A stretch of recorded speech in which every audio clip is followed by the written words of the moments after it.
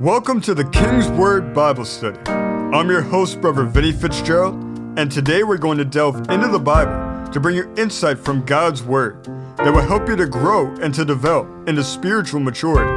These lessons are designed to help guide you and strengthen you in your relationship with the Lord. Whether you've never opened the Bible or have read it cover to cover, this podcast will inform and uplift you.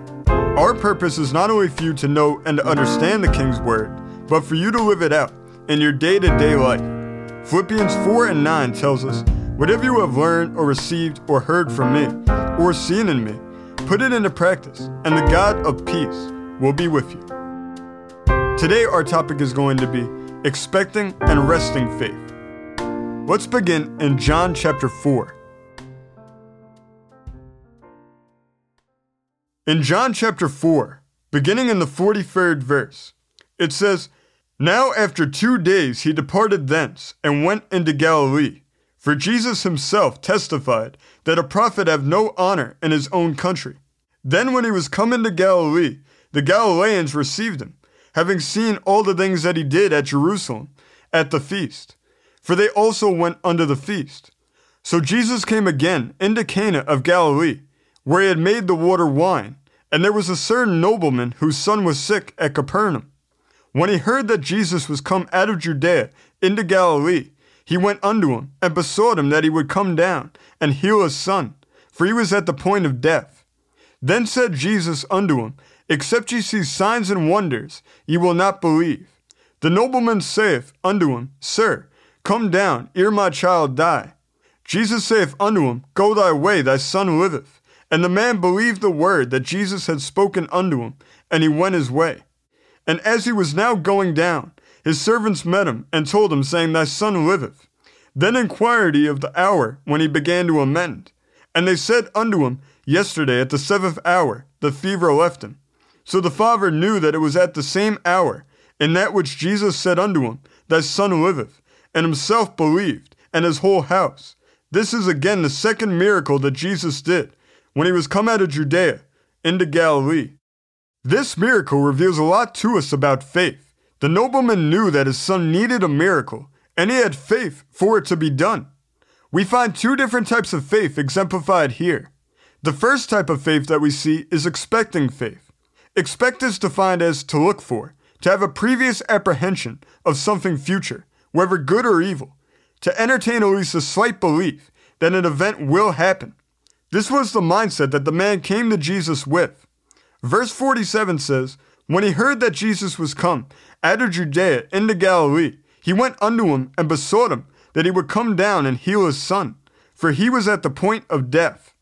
He was expecting Jesus to come down to his home and to heal his son. The problem with expecting faith is that although it lays a necessary foundation for faith, it shouldn't be the end result of our faith. Our faith needs to grow and mature into something more than expecting faith. That should only be the beginning. This type of faith keeps the door open to things like anxiety and worry and doubt. We know this because the nobleman was asking a question in verse 47.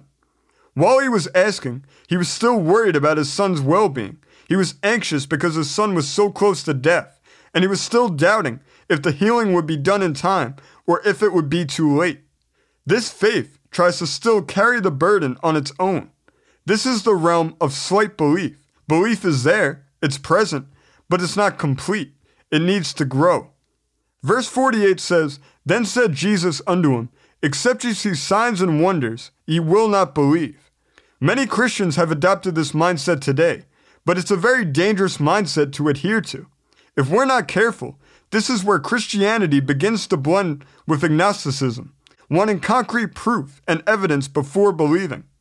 This wrongly makes believing and faith conditional, when they are meant to be unconditional. That's the way that God intends for them to be. This shows the expecting faith that the nobleman had, because he wanted proof and evidence. He needed something to supplement his slight belief. The key word in this verse is believe. In the Greek, it means to believe, entrust, have faith in, trust in. The concordance goes on to say that it means to be persuaded, to believe, affirm, have confidence. It's used of persuading oneself in human believing, and with the sacred significance of being persuaded by the Lord and faith believing. Only the context indicates whether believe is self-serving, without sacred meaning, or the believing that leads to or proceeds from God's inbirthing of faith. It also says, the conviction and trust to which a man is impelled by a certain inner and higher prerogative and law of his soul. Thus it stands absolutely to trust in Jesus or in God as able to aid either in obtaining or in doing something. The nobleman's problem was that he was operating in human believing instead of faith believing. The same way that there are many today, like the nobleman, who are only operating in human believing and wanting a sign, there were many in his own day who had that same mindset. Matthew chapter 12, verse 39, speaking of Jesus, says, "But he answered and said unto them, An evil and adulterous generation seeketh after a sign, and there shall no sign be given to it, but the sign of the prophet Jonah." This mindset has always plagued the church since its earliest days, and it always will. The role of the Christian is to either avoid this mindset completely, or to escape it if we're beholden to it. Jesus showed that the nobleman needed to escape from that mindset. We can't wait to have faith until we see something, otherwise we'll never have faith. As the old saying goes, we need to walk by faith, not by sight. We can't allow sight to dictate our belief and faith. Our faith is of our spirit, while our belief is of our soul, especially our mind. Since this is the case, our faith should inform our belief, not the other way around. The nobleman made that mistake. He let his human believing inform his faith, which only left him with expecting faith, when he should have let his faith inform his belief, which would have left him with faith believing. First, he needed to escape the mindset of needing a sign as evidence before believing. Since there are so many today who share this problem, we have to ask ourselves, how do we escape? The answer is that we need a proper understanding of faith. Hebrews 11:1 tells us, "Now faith is the substance of things hoped for, the evidence of things not seen." Faith itself is the evidence for what we're not able to see or perceive in the natural. When people are looking for evidence in the natural, they're looking outwardly. And as long as we're looking outward for evidence, we're never going to find what we're looking for. We have to look inward if we are to find it. It's the only place. This is because faith is inward. It's the gift of God that He births within us. This inward faith that God has placed within us should inform our belief, so then we can have faith believing. Verse 49 of John chapter 4 reveals more to us. It says, "The nobleman saith unto him, Sir, come down ere my child die." It's important that we keep this in context. Jesus had just said in the verse before, "Except ye see signs and wonders, ye will not believe." When he heard this, he could have easily become discouraged and given up. He could have left thinking that there was nothing more that he could do. But he didn't. When he spoke again to Jesus in verse 49, he was manifesting two important qualities. We find determination and persistence, both of which are necessary for faith. The nobleman's faith was transitioning. We could see it in the way that he spoke to Jesus, and his determination and his persistence played a key role in this transition. Verse 47 said, "He went unto him and besought him that he would come down and heal his son." The word besought in other versions of the Bible translates as was imploring. In the Greek, it means to ask, to question, to request, to pray. In this verse, we find that he requested that God heal his son. He was asking a question. Then we find a very different tone in verse 49. There we see that he said to Jesus, "Come down ere my child die." This wasn't a question. It wasn't a request. It was direct. It was a statement, even a command. What was it that accounts for this change? It was his determination and persistence. He was determined because there was too much at stake. His son's life was worth fighting for and worth holding on to. He was determined to get the healing that he came for, no matter what, and he wouldn't leave without it. This is part of persistence. He refused to give up. Even after Jesus didn't give him the answer that he wanted, he tried again. He stayed persistent, even when he wasn't given a sign. Since he was determined and persistent, a change took place, and he got the answer that he came for. Verse 50 tells us, "Jesus saith unto him, Go thy way, thy son liveth. And the man believed the word that Jesus had spoken unto him, and he went his way. He got the answer that he came for, just not in the way that he expected. Twice he said that he wanted the Lord to come down to his house to heal his son. He fully expected the Lord to physically come to his house. But Jesus didn't do that. He never moved from where he was standing. He just spoke. He gave his word. This is where we see the completion of the transition of the nobleman's faith. The second part of verse 50 said, "And the man believed the word that Jesus had spoken unto him, and he went his way." He went from expecting faith to resting faith. He was resting in the word of God, and he was resting in the promise of God. It is resting faith that brings about deliverance and healings and miracles. Resting is defined as ceasing to be moved or agitated, lying, leaning, standing, depending or relying. When the nobleman's faith became resting faith, he got rid of his anxiety and worry and doubt, and most importantly, he left his burden with the Lord. He stopped carrying it for himself. He left it with Jesus. Matthew chapter 11 verses 28 to 30 say, "Come unto me, all ye that labor and are heavy laden, and I will give you rest.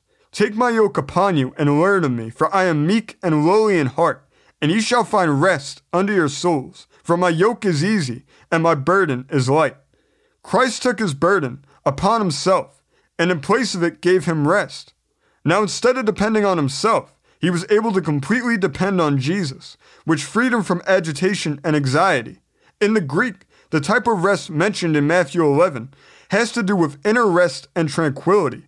This inner rest, like faith itself, is something only God can give us. He puts it within us. It's a type of peace and assurance. This is how we can be absolutely sure that what the Lord has promised will come to pass. Another thing that we have to make note of is that resting in the spiritual sense is not the same as what we think of as resting in the natural.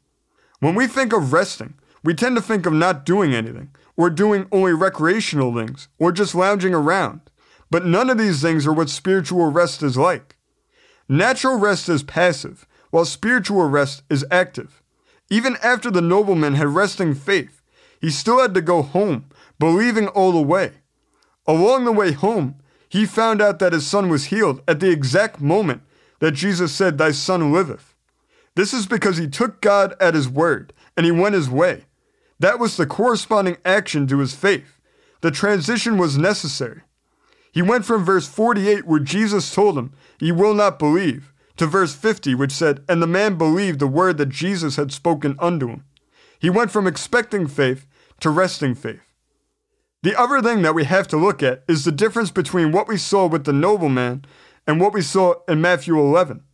The nobleman said twice that he wanted Jesus to come to his house. But in Matthew 11 and 28, Jesus said, "Come unto me." This shows the need of submitting to the will of God. Once we ask the Lord for something in the will of God, we won't always see it come to pass in the exact way that we expected it to, but it will always come to pass according to his will, in the perfect way that only he could execute. If the Lord came to us, it would mean that we're still carrying the burden the whole time. But when we come to him first, we leave our burden with him. He carries it, and we're able to have inner rest.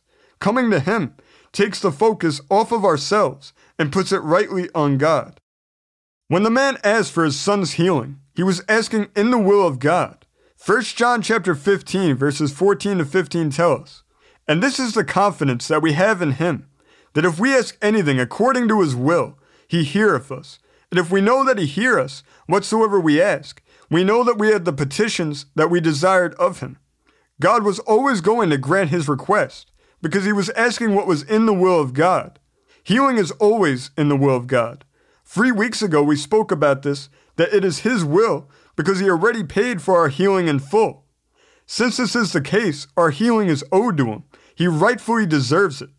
This is why he desires this for his people. The nobleman was one of God's people.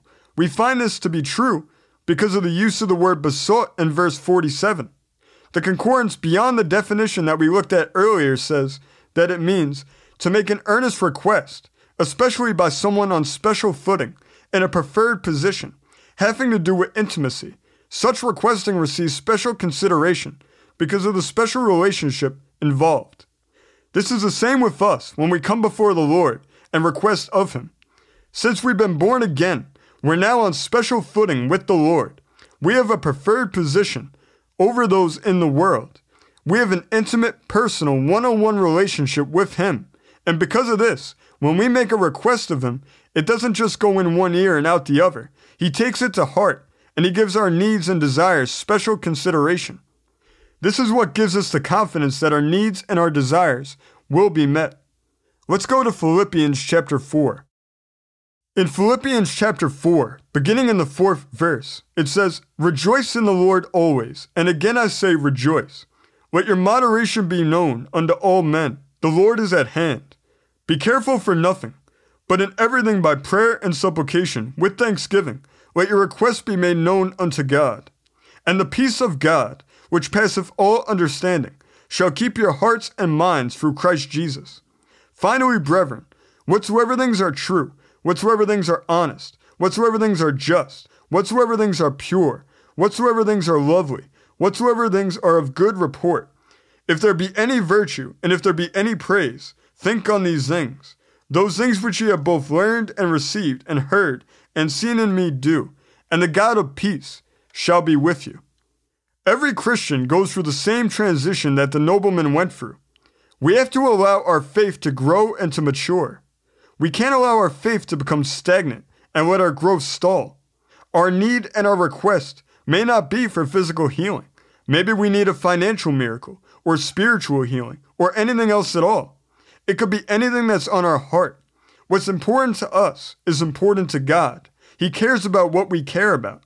Our needs and our problems may try to weigh us down. They'll stress us out. They'll worry us and cause us to doubt if God will really help us. We may want to carry the burden all on our own. Because of our fallen nature, this many times feels like the natural thing to do. In verse 6 it says, "Be careful for nothing." In many other versions of the Bible, it's translated as, "Be anxious for nothing." This is a direct command. We're never to give anxiety a foothold in our lives. So what do we do instead? When we come to the Lord and make our requests known, we need to know that it's taken care of and that God will work it out. We need to put our trust completely in Him. This is how we give Him the burden. This is when the transition of our faith takes place. We need to let God mold our expecting faith into resting faith. Once we put our trust in God, we need to refer to our request as if it's already done, even if we don't see the evidence of it in the natural, because faith calls things that are not as though they were.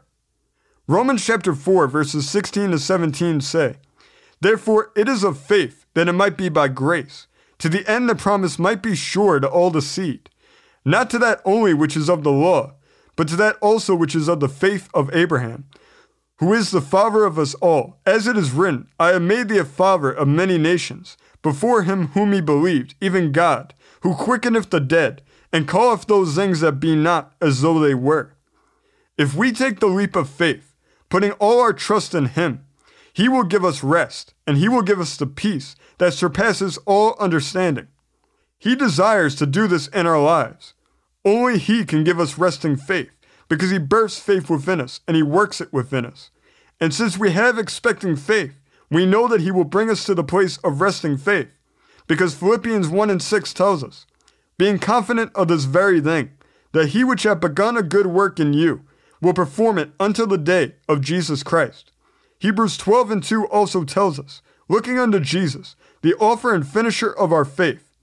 As we grow and mature in faith, God is with us every step of the way. He's the beginning and the end, working within us to bring our faith to completion and maturity. It's especially important that we operate in resting faith when it comes to the promises of God. The Bible is full of countless promises of God that He has given to His people, and that all rightfully belong to us as Christians. But we have to claim them and then rest in them so we can receive them. We need to stand on the Word of God and know that His promises are ours and that we already have them. We need to hold on to the promises and never let go of them. We need determination and persistence. Hebrews 10:23 says, "Let us hold fast the profession of our faith without wavering, for He is faithful that promised." We know that He is faithful. That's why we can put our faith in Him and rest in Him. The last thing that we need to look at is the importance of the word. The nobleman believed when the Lord spoke to him. He heard the word of God from he who is himself the word of God. Romans 10:17 tells us, "So then faith cometh by hearing, and hearing by the word of God." When he heard the word, it changed his faith. It grew. Faith was produced within him. This is the power of the word of God, and this is why the word of God changes things. Even though God bursts faith within us and works it within us, we still have a role to play. Although God will grow our faith, we have to provide the right environment for it to grow. And we do this by not only hearing the word, but also reading it and studying it. We need to be immersed by it. It needs to be an everyday part of our lives. When we do, our faith will get stronger day by day, and we'll be able to have the rest and the peace that only God can give us.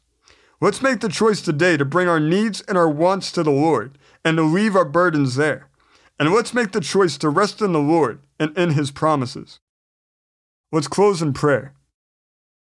Lord, we thank you that you have given us the foundation of expecting faith in our life. And we thank you that when we come before you and bring you our needs and our desires, that you will transform our expecting faith into resting faith. And we thank you for the Holy Spirit within us that helps us to grow and to mature into the faith that you desire for us to have. And Lord, we thank you that we don't have to carry the burden all on our own, but that when we come before you, you'll take the burden on our behalf and carry it for us. Lord, we thank you that we don't have to carry anxiety and worry and doubt, that these things don't have to be a part of our life at all, but that you can take them away from us and give us rest and peace in their place. Lord, we thank you for your word and for all the promises that are throughout your word. Lord, today we claim those promises in faith. We lay hold of them. And Lord, we're determined and persistent to see these things manifest in our lives. And we thank you that they're already being brought to fruition. Lord, we thank you for all that you're doing in our lives, all that you have done, and all that you're going to do. Lord, we know that you have great things planned for us as your people. And Lord, we thank you that you are working out all those great things right now. And Lord, we give you all the honor and all the glory. In Jesus' name, amen.